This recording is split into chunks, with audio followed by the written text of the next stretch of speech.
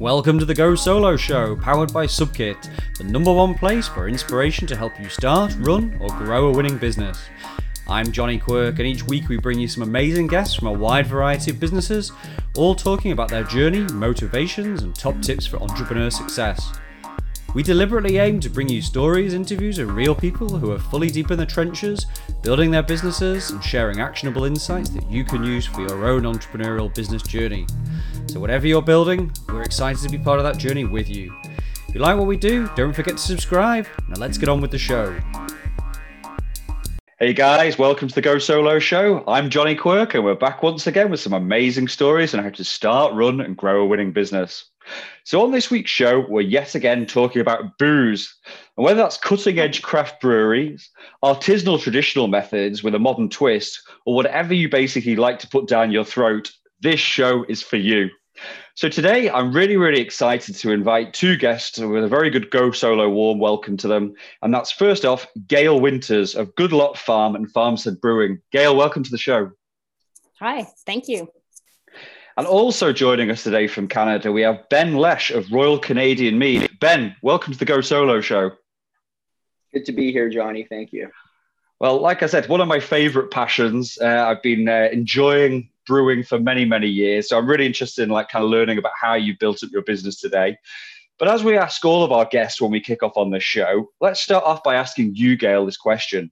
And that is, in a nutshell, what is it what is your business? What is it that you do? And what sets you apart from everybody else?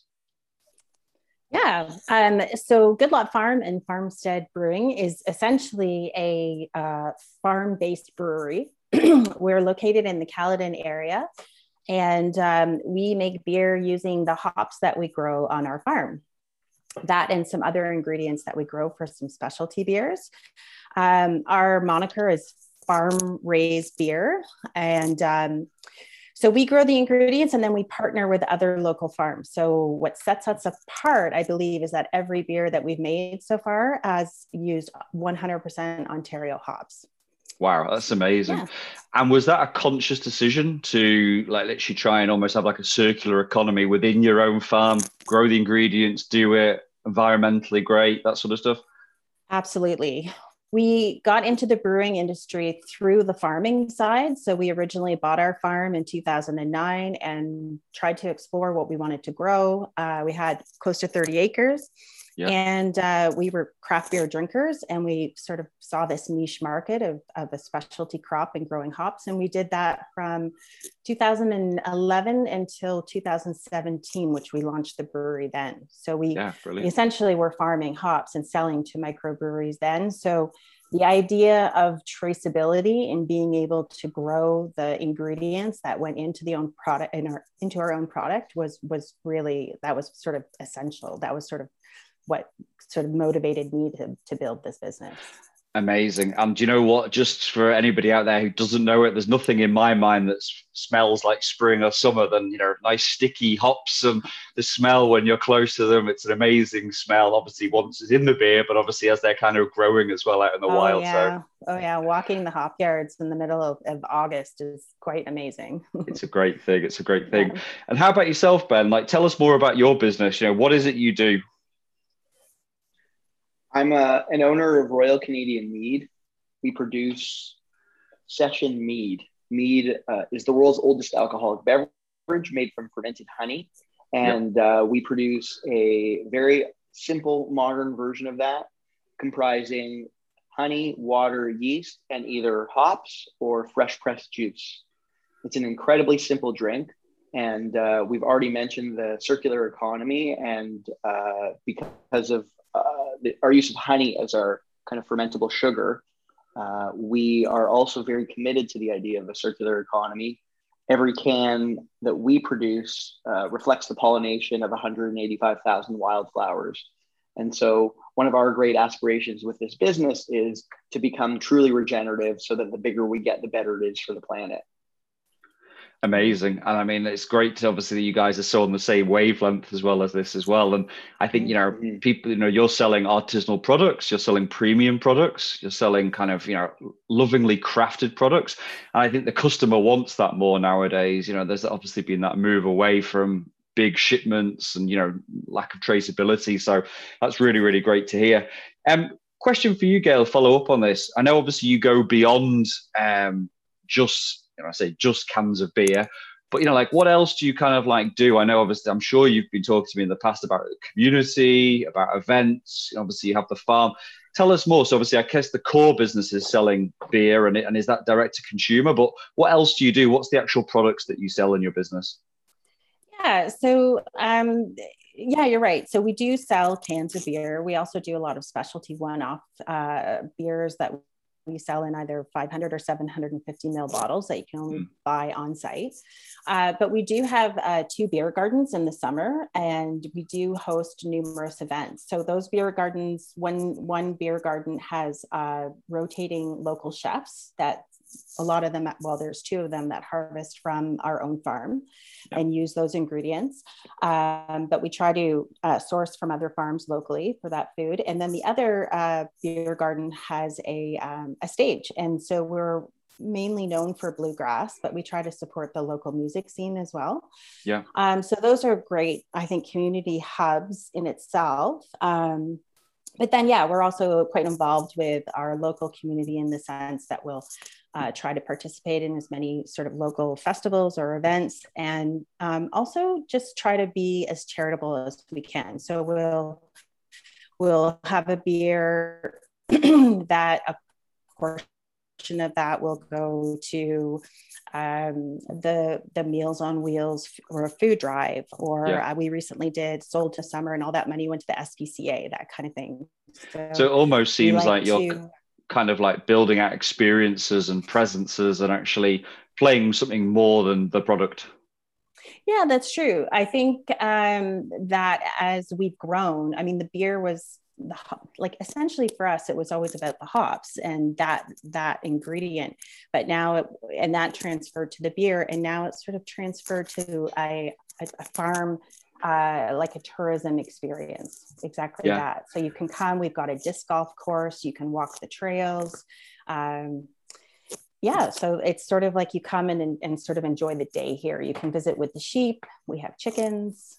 Wow. Sign me up next time I'm in Canada. This is what I'm doing. I love this sort of stuff when I'm away, whether it's doing brewery tours, but actually, if I've been to Napa on the wine tours and whatever, like I like to get involved and actually see more than just sitting in a bar during all day. So that's amazing. Exactly. It's not unusual on a Saturday to have more dogs and kids here than adults. I can imagine actually everybody's got that and stuff like that. So no, it sounds amazing. And I guess the core thing is actually that helps you build your identity.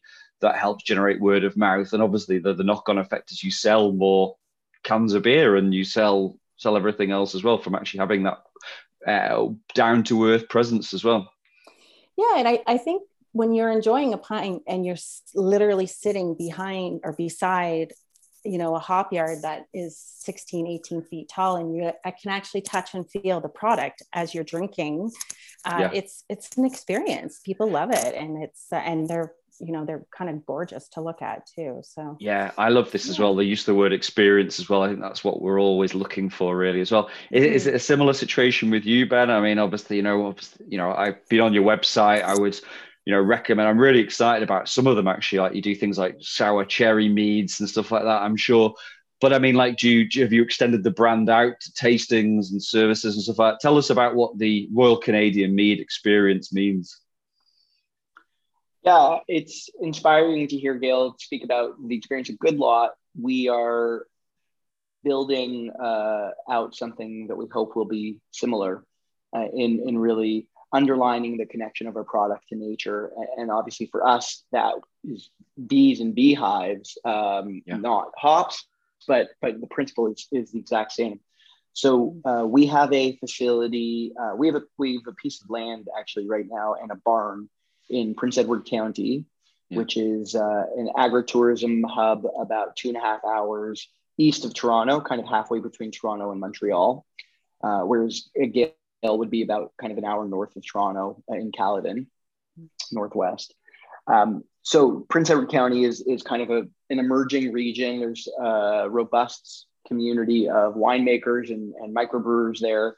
And so we're looking to really become a part of that community And we're at the very early days of a project to convert a 170-year-old post and beam bank barn into a production facility, tasting room, and really the kind of place that is so much in line with what Gail described in terms of being a place that people can come with their children, with their dogs, to spend a day, to enjoy the beverage, but also to really feel in a kind of visceral way the connection between the product and nature. And I think that for us, that's the big idea with our company. And that's what really drives me and my partner, Mike, is reminding people where food and drink comes from and helping them understand and remember that the most delicious things are the things that are most closely connected to the earth. Yeah. And it feels almost like it. We talked about hops being so fresh, feeling like it's that, but I guess the honey as well, that connection. We always talk about endangered bees and stuff like that and how they're so important for life as well. I think this is what you want to do. I think we all want to just feel more connected to nature, connected to the products and stuff we put inside our bodies as well. I'm going to actually go for you in this next question here, Ben, and then I'll go to you, Gail. But, there are many reasons why people decide to change careers, or there's many reasons why people decide to be in what they're into. Why mead? Why have you kind of ended up doing what you're doing? What was the driving passion to do what you've done? So, I appreciate that question. And mead was never remotely on the radar for me. I mean, I mentioned it's the world's oldest alcoholic beverage, but it is certainly not particularly well known. Yeah. And it was not something that I thought I would ever do necessarily. I have spent about a decade of my career working as a journalist. I spent about a decade of my career building a design studio that focused on branding and communications. And I'm now about 6 months into this chapter, which is trying to build this beverage company. And so for me personally, there's a notion of, I like the idea of doing different things and having a series of different professional chapters. And so, to be honest, I hope that in 10 years from now, I'll be doing something else. I think that that's just the kind of person I am. And I like the idea of continuing to find new challenges. This chapter is so exciting to me for a couple of reasons. First, the simplicity of the drink. It embodies everything that I believe about food and drink. And I have a very kind of strong set of principles around how I believe we should interact and engage with food and drink. I'm a big kind of subscriber to Michael Pollan's food philosophy. He's been a big influence on us. In fact, we buy a copy of The Omnivore's Dilemma, his terrific book about food, for all new employees at the company. And so we really are a values-driven and an ideas-driven company. And for me and my partner, Mike, it really comes from deep inside us. And so mead is a vehicle for the expression of those values and those ideas. Yeah. And we can bring those ideas to life, I think, in different ways as well. And we plan to with different beverages, but the spirit will remain the same. I think you're going to talk a little bit more about this later on, because I know obviously you're off camera, we're talking about a potential rebranding you're looking at the moment. You could give a bit more detail later on in terms of that. But I mean, has it been a tough sell in terms of educating people what mead is? Like from my perspective here in the UK, it's not necessarily been seen as a novelty. But, like it would be in Viking themed bars or whatever, where people are drinking mead or whatever. It's seen as an artisanal product. But has there been a difficulty? For what it's worth, the current branding, I think, tells the story very well. You have something, I think it says gluten-free for 7,000 years BC or whatever. I thought that was really sharp at getting kind of cut through. But, is there something in the challenge that's going to stop people from drinking, say, Gail's beer?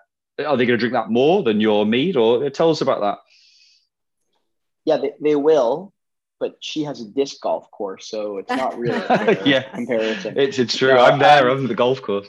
Yeah, no, Jonny, you're absolutely right. And while I believe deeply in the product and in the idea of taking an insect byproduct, honey, and turning that into a delicious alcoholic beverage, we are one of the core insights driving our rebrand, which we'll be launching later this year, is that mead has some baggage, and it's exactly what you said.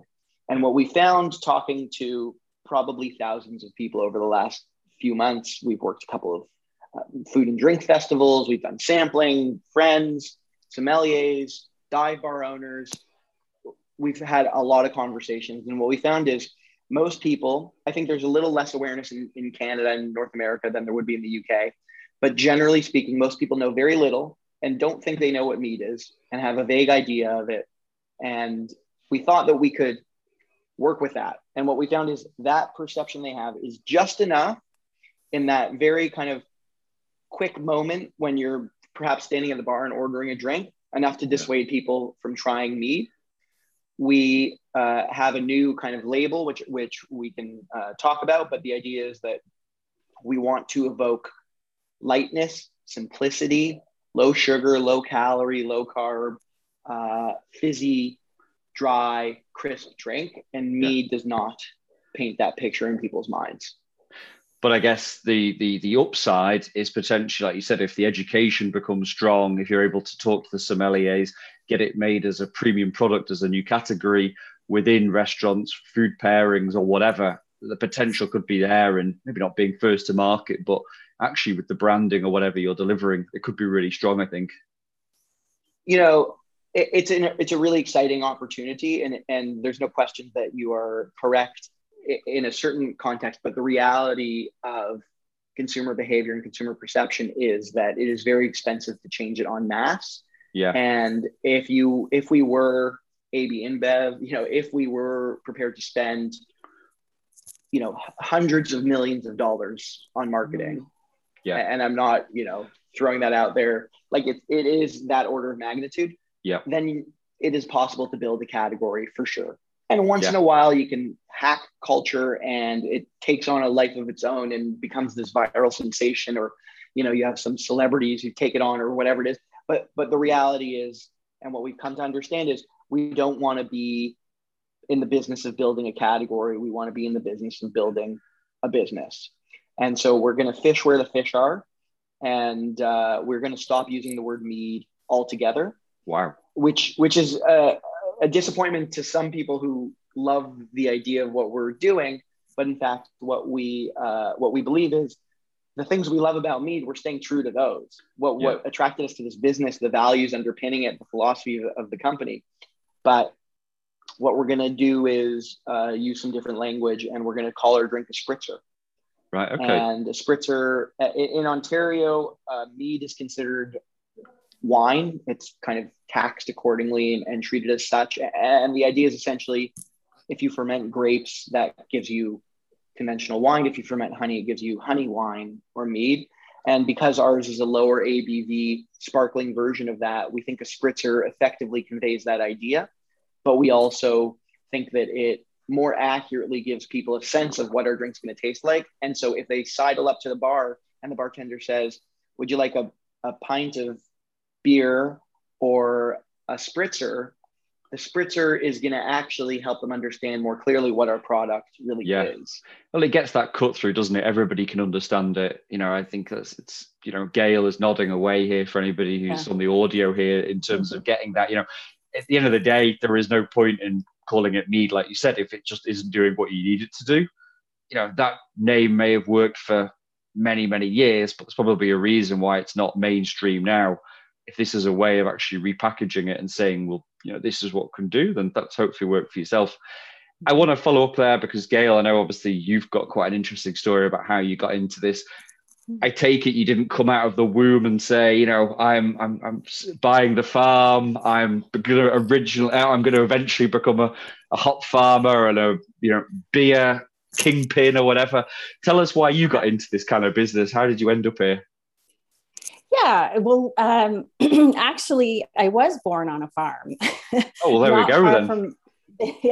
I was born on a farm not far from this farm. Although I did spread my wings, and I was in Toronto for 17 years as a film producer. Right. And as wonderful as that career was, I did feel like there was something missing. And all those years I lived in Toronto, you would find me in my backyard or my friend's backyard in the soil. So it wasn't that unusual to come back home. We bought these 30 acres, and my husband also is quite environmentally keen. He loves to grow food. And so yeah, that's kind of when we first got here. It was like the brewery kind of came after the development of the farm. So we were more motivated. We were pregnant with our first child, and we wanted to grow our own food and be a bit more sustainable. And that's sort of how it got birthed. Yeah. And then the brewery came many years later. Yeah. Did you think it was always in your mind, the back of your mind, that you would say, quit the rat race? Or was it just one of those things where everything came together? Tell me more about your thoughts. Yeah. It's funny. You can be in a career for a long time, and, you do stop and kind of question what you're doing. And there were many moments where I was not completely fulfilled. And I think it took maturity and age. And also risk, had we thought about the decision too long and said, okay, we'll plan to move in 2 years, I don't know if we ever would. When we made the decision, it was 3 months on the farm. We got the farmhouse, and everyone kind of was like, oh my God, that's crazy. What do you do? I was like, yeah, but I was like, sometimes if you think about things too long, you almost drag yourself down rather than just jumping in full force and just realizing that this is what we both wanted to do. So why wait? Yeah. So yeah, and it took a few years to even get ourselves sort of set up in the farming and learning that skill, and then making the connections with other brewers. Well, this is what I was going to ask you, actually, was in terms of the skills you've had to learn to do what you do. I mean, I'll go on to Ben in a minute, obviously, in terms of how he's learned to do what he's done in terms of mead. But I mean, even for both of you, Gail, I take, you said you were born on a farm, but, that was many years ago. Yeah. So having to learn to be a farmer, to do those things, different hours, and then obviously going straight into the brewing, how much stuff have you been able to almost outsource, and how much do you get stuck in yourself? Are you a delegator? Are you an organizer? What are you doing yourself on a day-to-day basis? Yeah, it's a great question. So one thing I found about farming, and I think a lot of farmers can relate to this, is unless you're a huge farm where you have employees, it's a very solo venture. So there were, at that time, my partner, Phil, was working for a solar renewable company, and he was kind of commuting. So I was here on the farm by myself farming for about 3 or 4 years before I started hiring an intern. So when the brewery was birthed, I thought, oh, how nice, because we'll start having people around and then start building a community here.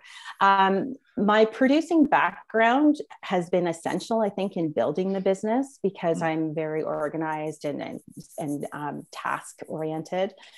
My partner is a very blue sky, bigger thinker, and we actually work really well together because he's kind of got these, grandiose ideas, and then I kind of take them and I massage them and, see how realistic they are.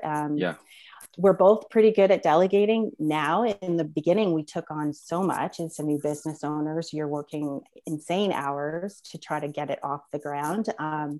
And those years, the earlier years, those first 2 years of launching this were probably the toughest. That, you don't really think about that when you're leaving.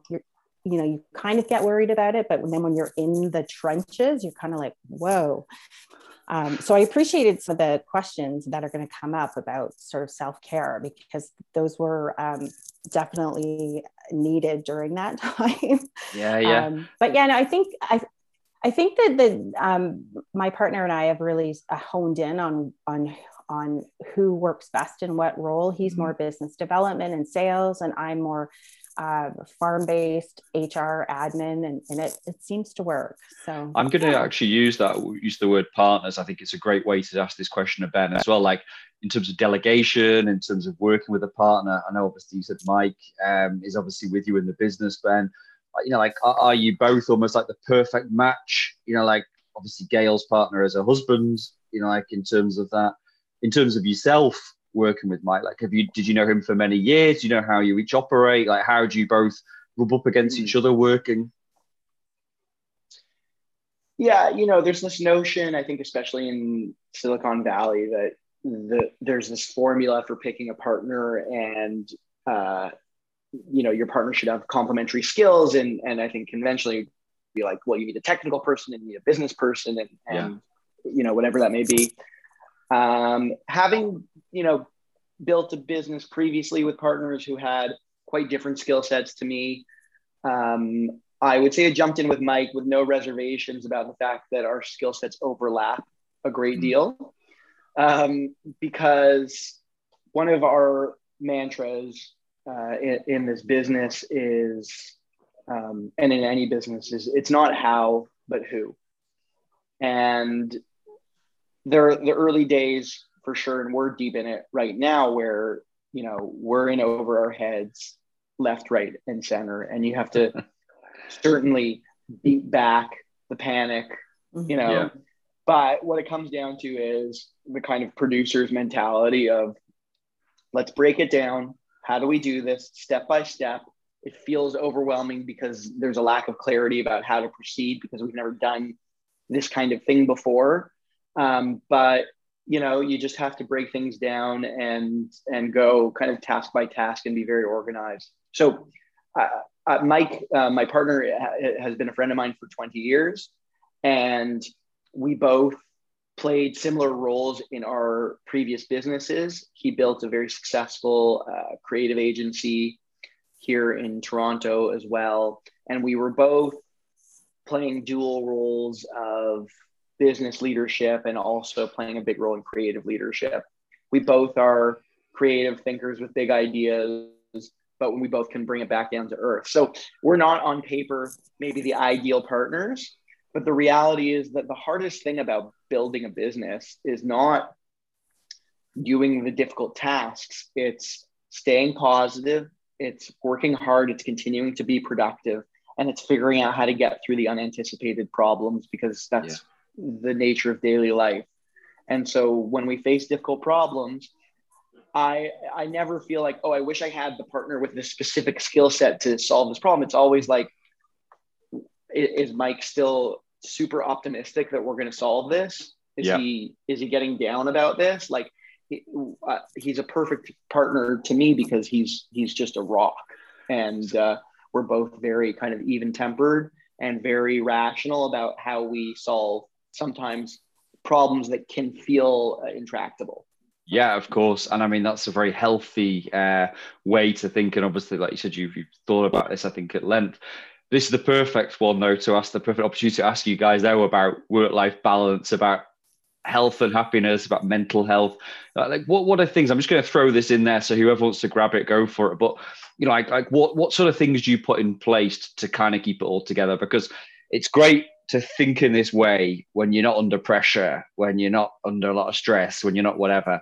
But, beyond reaching for an alcoholic drink or whatever, or grabbing one off the line, you might do. Maybe having a bottle of wine or a couple of beers at night is your chill out. But like what sort of stuff are you doing which is basically helping you just balance everything, in your life? Ben, you want to? Oh, okay. Yeah. So I have found our farm to be my therapy. I said, we have lots of trails. I literally have a dog, and it's my therapy dog, and we walk. And I imagine you have lots of chats with him like that, like meditative walks every day, and it's just grounding, and you sort of have to just realign yourself with the bigger picture. And part of that is just like, it sounds really kind of cliche, but like literally walking the soil of your own property that's giving you the richness of your life, like, and appreciating it, and just stopping and kind of taking those breaths. And then weekly yoga, like 3 or 4 times a week, and some meditation, which I didn't do in the earlier parts, though, that 2-year craziness that I spoke of. And I had to reach for other tools at the end of that because I was feeling really burnt out. And it's been an eye-opening sort of experience, being able to take 15 minutes to myself and not feel guilty about it every day. So from my own perspective, yeah, I think that if I can do the Holy Trinity, it doesn't happen every day, but yoga, meditation, and a bit of exercise, it just makes you feel more productive, more relaxed, more chilled, and it just opens up that space, I think, to not, like, you know, you could just ease over the small things. How about yourself? And are you drinking loads of mead, or like what are you doing to kind of, you know, keep it all together? No, I mean, it's funny, and it's easy to kind of make the joke about reaching for the product, but I'll speak to that piece first because it's an interesting one. And for me, anyway, getting into the alcohol business, it did require a moral reckoning for me at the outset, which is to say, alcohol has always been an important part of my life, and I care deeply about wine and love the world of wine, and I like a good beer, but I needed to believe that what we were producing was ultimately a net positive contributor to society, and not merely a vice, and not merely something that we indulge and allow ourselves to do, even though we could all agree we'd be better off without it. And so that was an intellectual but also personal emotional process for me to come to understand that. And the intellectual piece is to come to really understand and believe that alcohol plays a really important role in a healthy social environment. And, humans have been making alcohol or entheogens, mind-altering substances, since the dawn of time. Yeah. And what we see historically and through an anthropological lens is that alcohol has often played a role of facilitating social cohesion and building trust. And the societies and tribes that drank together were the ones that thrived. It really played a role similar to religion. And so I do believe that alcohol has a healthy place, an appropriate place in a healthy life. And for me personally, having been through especially the bizarre and difficult past couple of years that we've been through of COVID, and I'm an aggressive extrovert. I need social interaction. What I found was that the best way for me to unwind after a stressful day is to have a drink with a friend and to socialize and to be with people. And I believe a lot in alcohol as a social lubricant. And so it's not about getting drunk, but it is about having a drink or two. So that's been a really important piece in maintaining balance for me. Yeah. The other big piece in maintaining my sense of balance is I've got 3 young kids and a wife with a demanding career. And so I have no choice but to give up several hours a day from my work to my children. And, I live with the constant feeling of I wish I had done more today.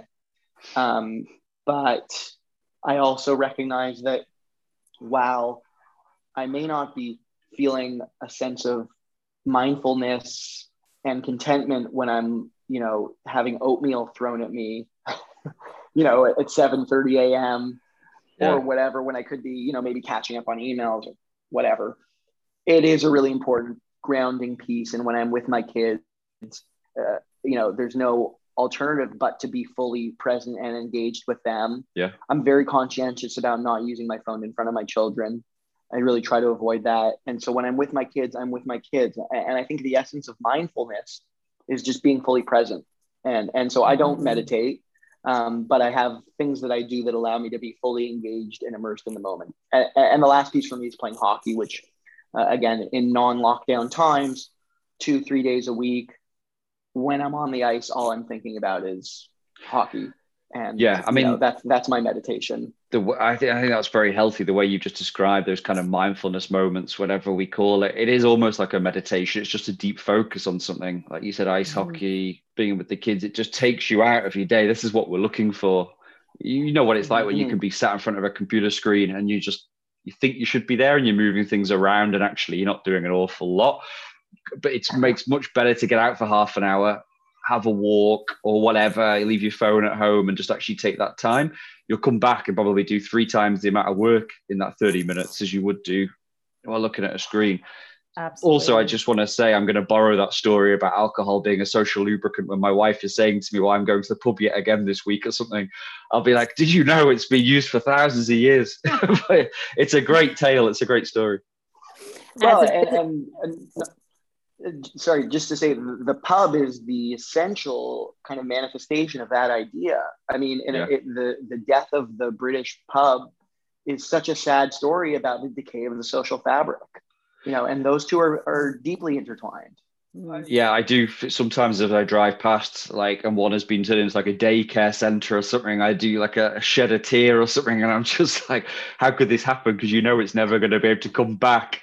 There's plenty of new bars opening, but like you said, it's like once that kind of history and the original features and the characters in there.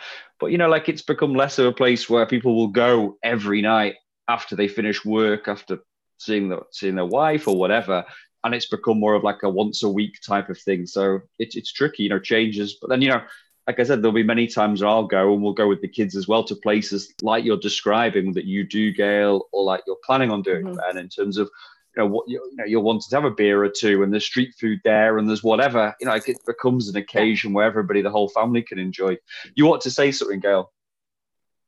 Oh, I wanted to say that owning a brewery, I never felt like I had to do any dry months.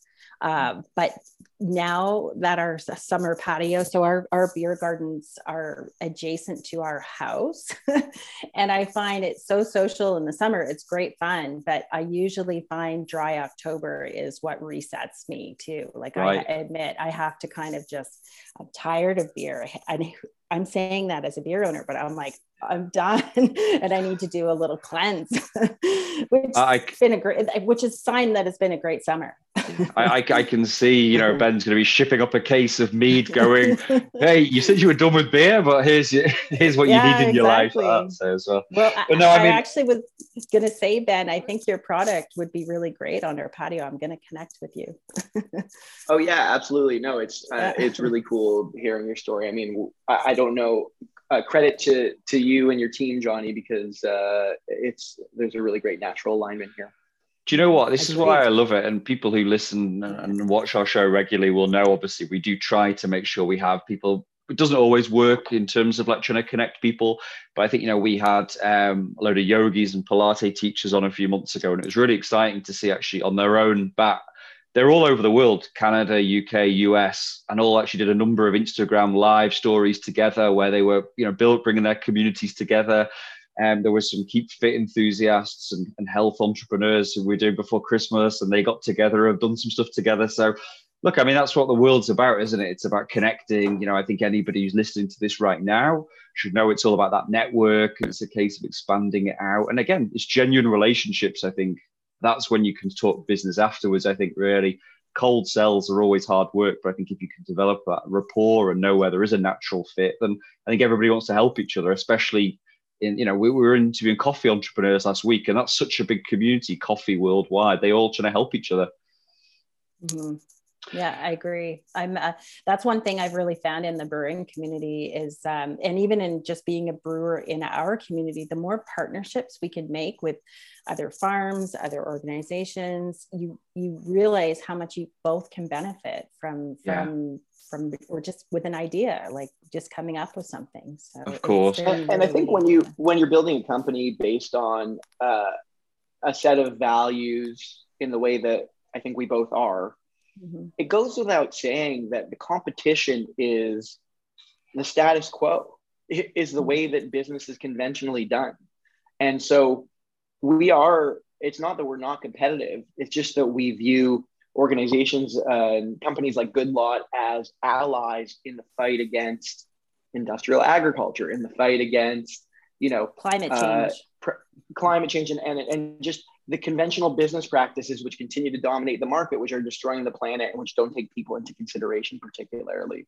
So, it's not that we're not competitive, it's just that we know who our enemy is. Yeah. I don't think you can launch a business these days without, I almost feel like it's imperative to have those values in mind when launching a business these days. Like, it almost seems crazy that a business can even get far down the road without embracing some of these not even forward thinking. They're actually issues that need to be addressed now. I on the one hand, I agree with you, and I couldn't fathom doing it. On the other hand, the reality is that most of the business operates in that way still. That's what dominates the market. And it can be so hard to square sometimes that, you go to such lengths to make a decision that's incrementally better for the planet, because you just couldn't do it any other way. And, the important thing is to stay grounded in the reality that that's not yet the norm, which is why we have to talk about it, which is why we have to push for it, and which is why we have to help together, but also to remember how far some of the big organizations are from making these changes. And I'm not just talking about the alcohol industry, but food and beverage broadly. It's really crazy when you look at some of the conventional practices of large organizations now. Yeah, absolutely. That's true. And I mean, do you know what? I mean, I think it's a perfect segue to talk more about branding. We talked about it earlier on. I just want to find out a little bit more about how you came about your brand, about how you're telling your story and everything online. Yours, Gail, I think, obviously we know Ben is rebranding, so you tell us a little bit more in a minute about that. But in terms of yourself, Gail, with obviously you coming up, I think you tell a really cohesive story about your kind of brand. Tell us how you developed that. Yeah. You know what? In fact, before we even launched, we worked with, internally, my partner and I had some ideas on names and worked on our values and our missions. But it really took this wonderful gal, Laura Wills, who's a branding specialist in Toronto. She used to work at some larger agencies and went out on her own. And she worked with us for about 1.5 years, and it was questionnaires, and she would come up to the farm and stay for a weekend to get a feel for the farm. And so she really helped us develop our branding, but it was sort of a slog going through the process. I thought, oh my God, how many more things do I have to write out? But what it did is it really narrowed down, what our sort of core values were, what my husband and I weren't aligned on, and where we were. And so in retrospect, the process, I believe, was hugely foundational for us moving forward. And I think had we not done that process, I think we probably would have floundered a little bit more in knowing who we were in the beginning. But it really, I mean, people will listen to our show regularly, know that I'm not just, an ass kisser. If if I don't get your brand or whatever, then I probably won't mention it. But I actually think it does tell a real story of, like, back to the farm. The products feel like it connects. It's an extension. The social media feels like it's very genuine and connects with that as well. I think, I think basically what you're saying is it was worth doing that background work, those 18 months, the getting the values, the mission, and I guess everything connects so strongly into that. It does. Yeah, it really did. And I remember when she first brought us the name, because we had other ones in mind, and she said, no, I really think this embodies. And at first we were like, I don't know, but within like days, we were like, oh, it just makes so much sense. So I hate to say it, because I know they're expensive to do those branding, but I do really feel like it got us off on that right trajectory, and was able to consolidate our vision. It's kind of, what you stand for, and that North Star, which you always have to refer back to, I think is so important as well. Like, I think it helps you launch new products, new services, can branding, whatever you kind of do. Yeah, you have to make sure that you're all kind of within that zone, right? That you're, and actually once we did that work, it was almost like embedded in it. Like we haven't had, I mean, you should always question, what you're going to put on your can, or what your verbiage is, or your marketing in general. But what it does is it gives you that laneway. So you don't have to worry too much. It gives you flexibility, but you kind of know you're already in line. So I found it very helpful. No, that's great. And you know what, I was going to ask you about like how much you did it yourself and obviously going out, but actually that makes a lot of sense to work with a branding expert, just because I think it sets you up for the right foundation. In the day, whether it's direct to consumer, selling into other places, the experience, it has to be right, and means that it's not going to be an expensive process if you're, built up a load of inventory and obviously can't shift it or whatever. Again, I don't know if that's your story right now, Ben, in terms of doing it, but are you doing a similar thing with your rebrand? We talked earlier on about why you're rebranding, obviously the seltzer, that sort of stuff as well, the spritzer kind of stuff. Maybe spritzer is actually what you're saying, but whereabouts are you in terms of this rebrand right now? Have you taken it back to basics? Are you working with experts? Is it literally a roots to branches kind of thing that you're doing? Yeah, when Mike and I took over the company about 6 months ago, we sat back and talked at length about why we were doing it and what we believed the company could stand for. And in my previous professional chapter, this is what I did. I led a design studio and helped other organizations develop strategy. And when we talk about a brand strategy, it's really, as I think you both said very well, it's the essence of who you are. It's why you do it. It's the world you live in. It's what you stand for as an organization.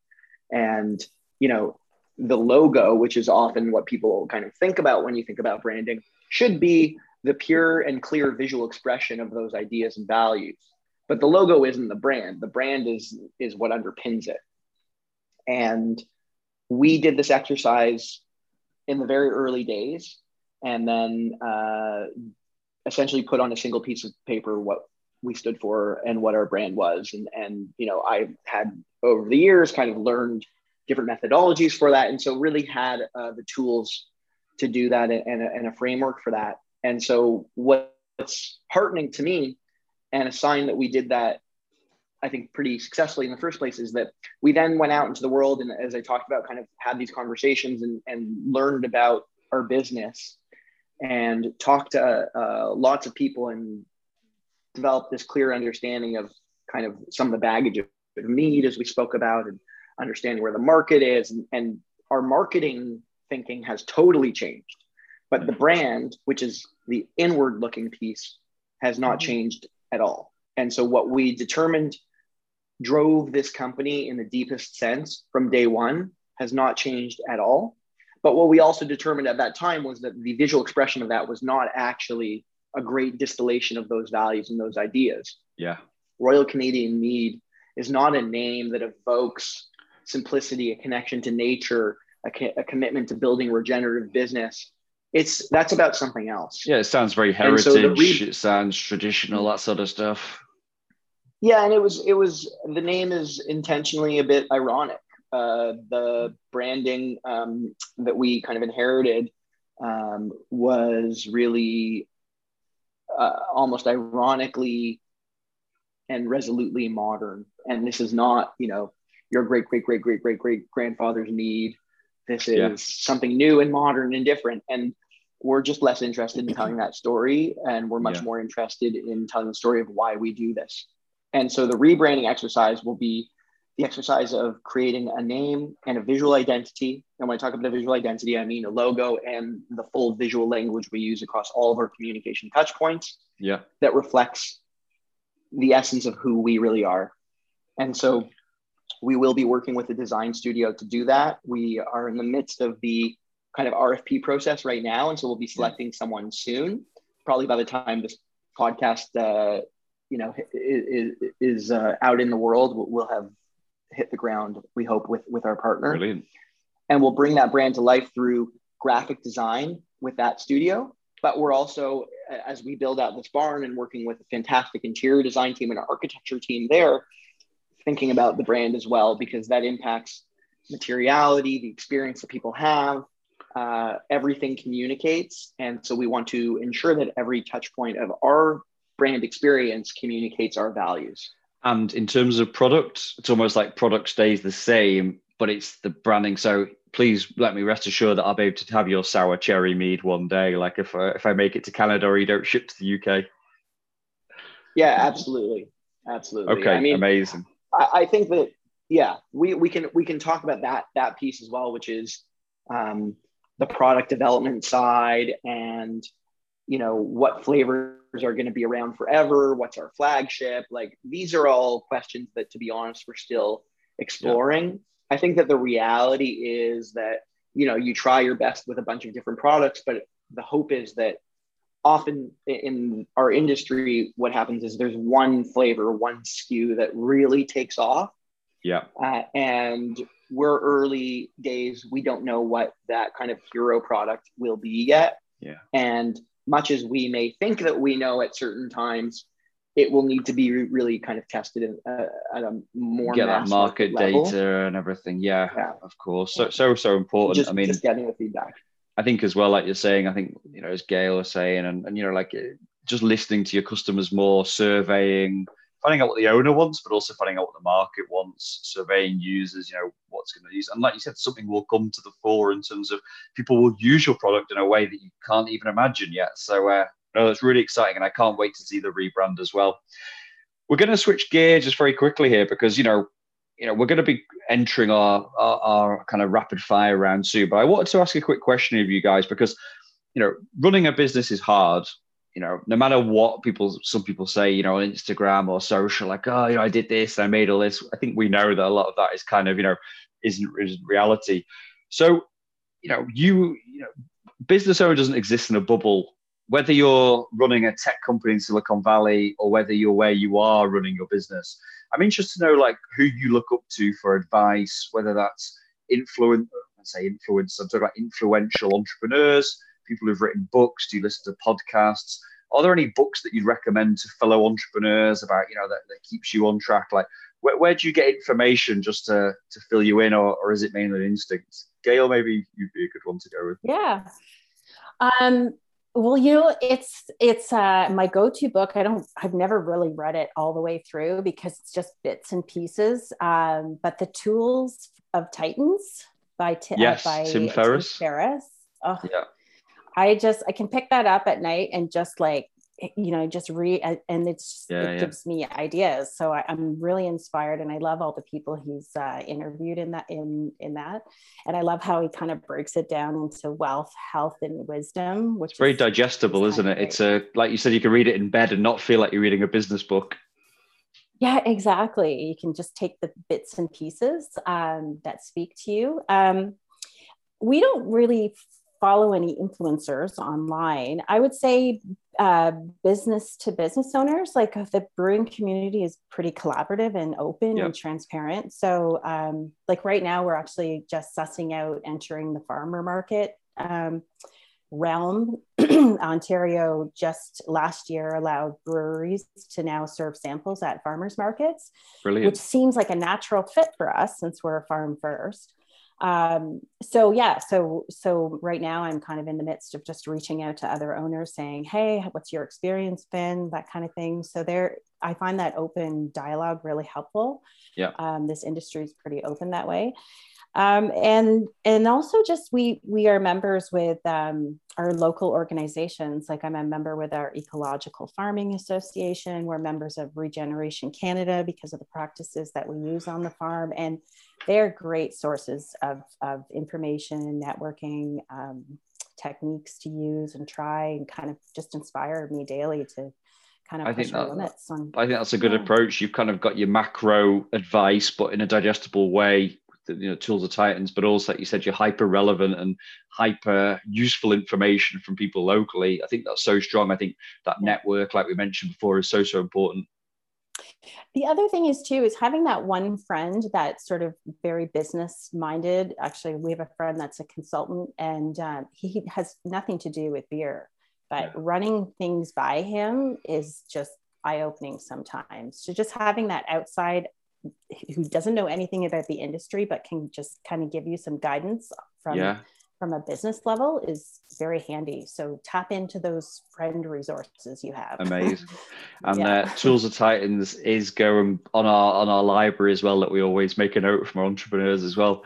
How about yourself, Ben? Like where do you get your advice from, in terms of online or offline resources?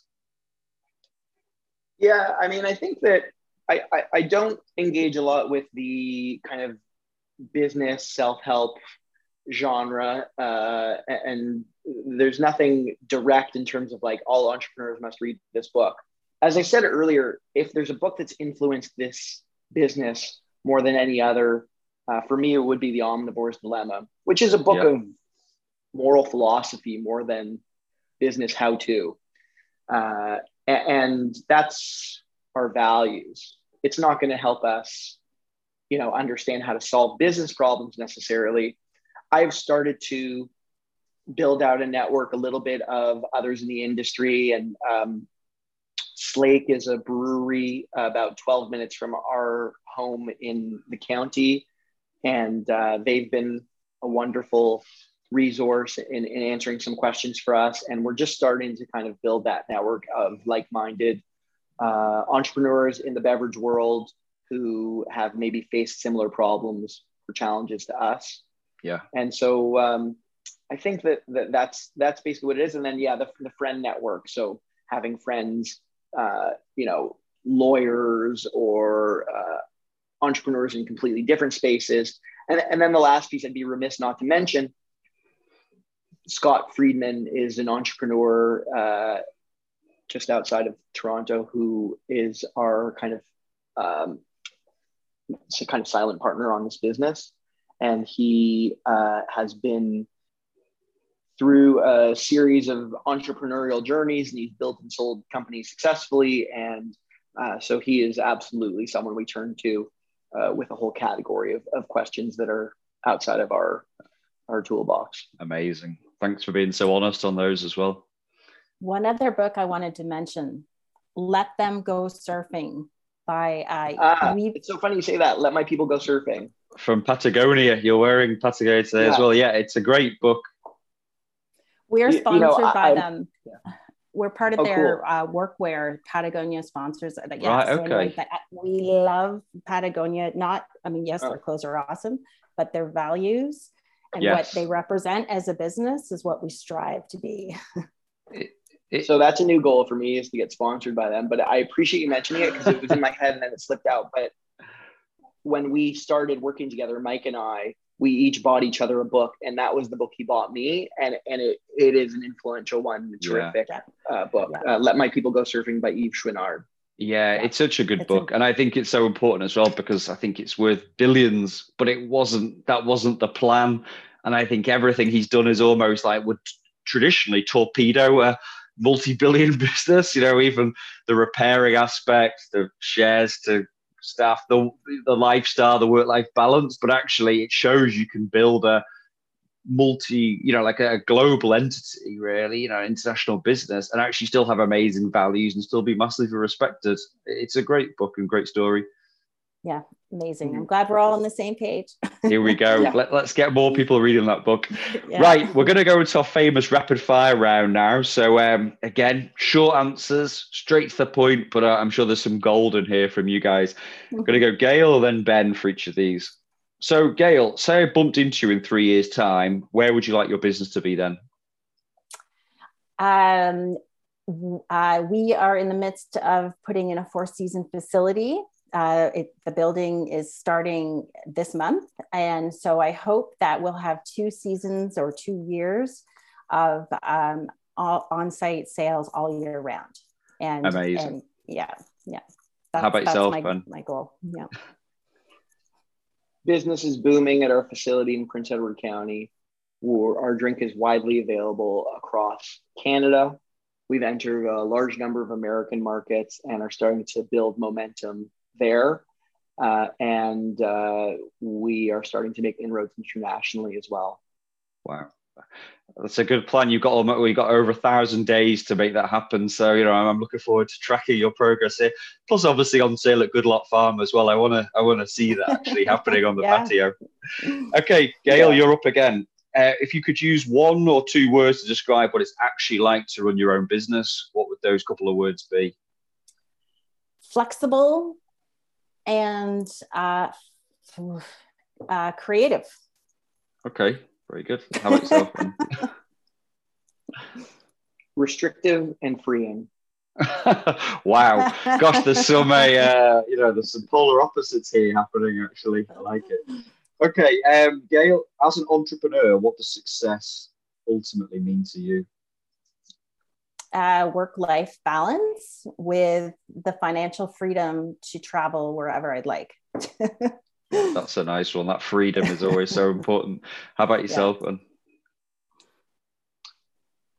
The capacity to be uncompromising. Okay, very good. Gail, what's the favorite product that you sell? What's your favorite drink or something that you sell? Ooh, right now we have a dark English ale called Chuffed to Bits. And I ate it with beef stew the other night, and it's a specialty runoff, and I wish we had it in cans. Oh, wow. I was going to say, It sounds almost like something that would be great in the stew to or a stout or something that could be used. Oh, very good then. Yeah. I like cooking with beer as well. How about yourself, Ben? What's your favorite, say, drink that you currently sell? It's shifted with the seasons, but now that we're in winter, I've been really enjoying our lemon ginger session mead, which is made with equal parts fresh pressed ginger juice and lemon juice. Yeah. And it just feels like a very life-giving beverage that is a good winter drink. Yeah, and I just got to say as well from your answers here as well, this is why, again, not only do we love focusing on independent businesses on this show, but just generally the food and drink scene, like seasonal stuff. You can see you get excited, and actually the fact you've both given me answers that are kind of just in season or coming out of season or whatever, that's what you want. Like we all want variety in life. Like you don't want to just be going and buying a slab of the same beers and they just taste all the same or whatever. You want some variety as well. So that's really great to hear. Final question, Gail, remind people where they can find you online. Where would you like to point people towards? Yeah, GoodLot.beer.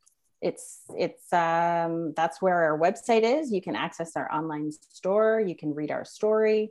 It has our Instagram and Facebook links and Twitter feed. And GoodLot.beer. GoodLot.beer. Good domain extension. That I like it. How about yourself, Ben? We can be found online at royalcanadianmead.com, on Instagram at Royal Canadian Mead. That's MEAD. Mead. Okay, amazing. And like I said, I think if we follow you on that, then the rebrand will naturally come from that as well. So again, we all look forward to seeing you on there as well. Right, well, this is just the part of the show where I like to thank you guys for coming on the show. It's been a really enjoyable chat. We've covered all sorts of kind of like topics today. Great to know your business and really find out what you do. And until next time, keep winning. Thanks very much, guys. Have a great day. Thank you. Thank you. Thanks for listening to this week's episode of the Go Solo Show, powered by Subkit. We hope you've had a great time and picked up many new ideas for your own business. Don't forget to subscribe to our podcast and to follow us on Twitter at team_GoSolo. If you're inspired to get started on your own enterprise yourself, then check us out at subkit.com. We're here for whenever you're ready. I've been Jonny Quirk, and until next time, keep winning.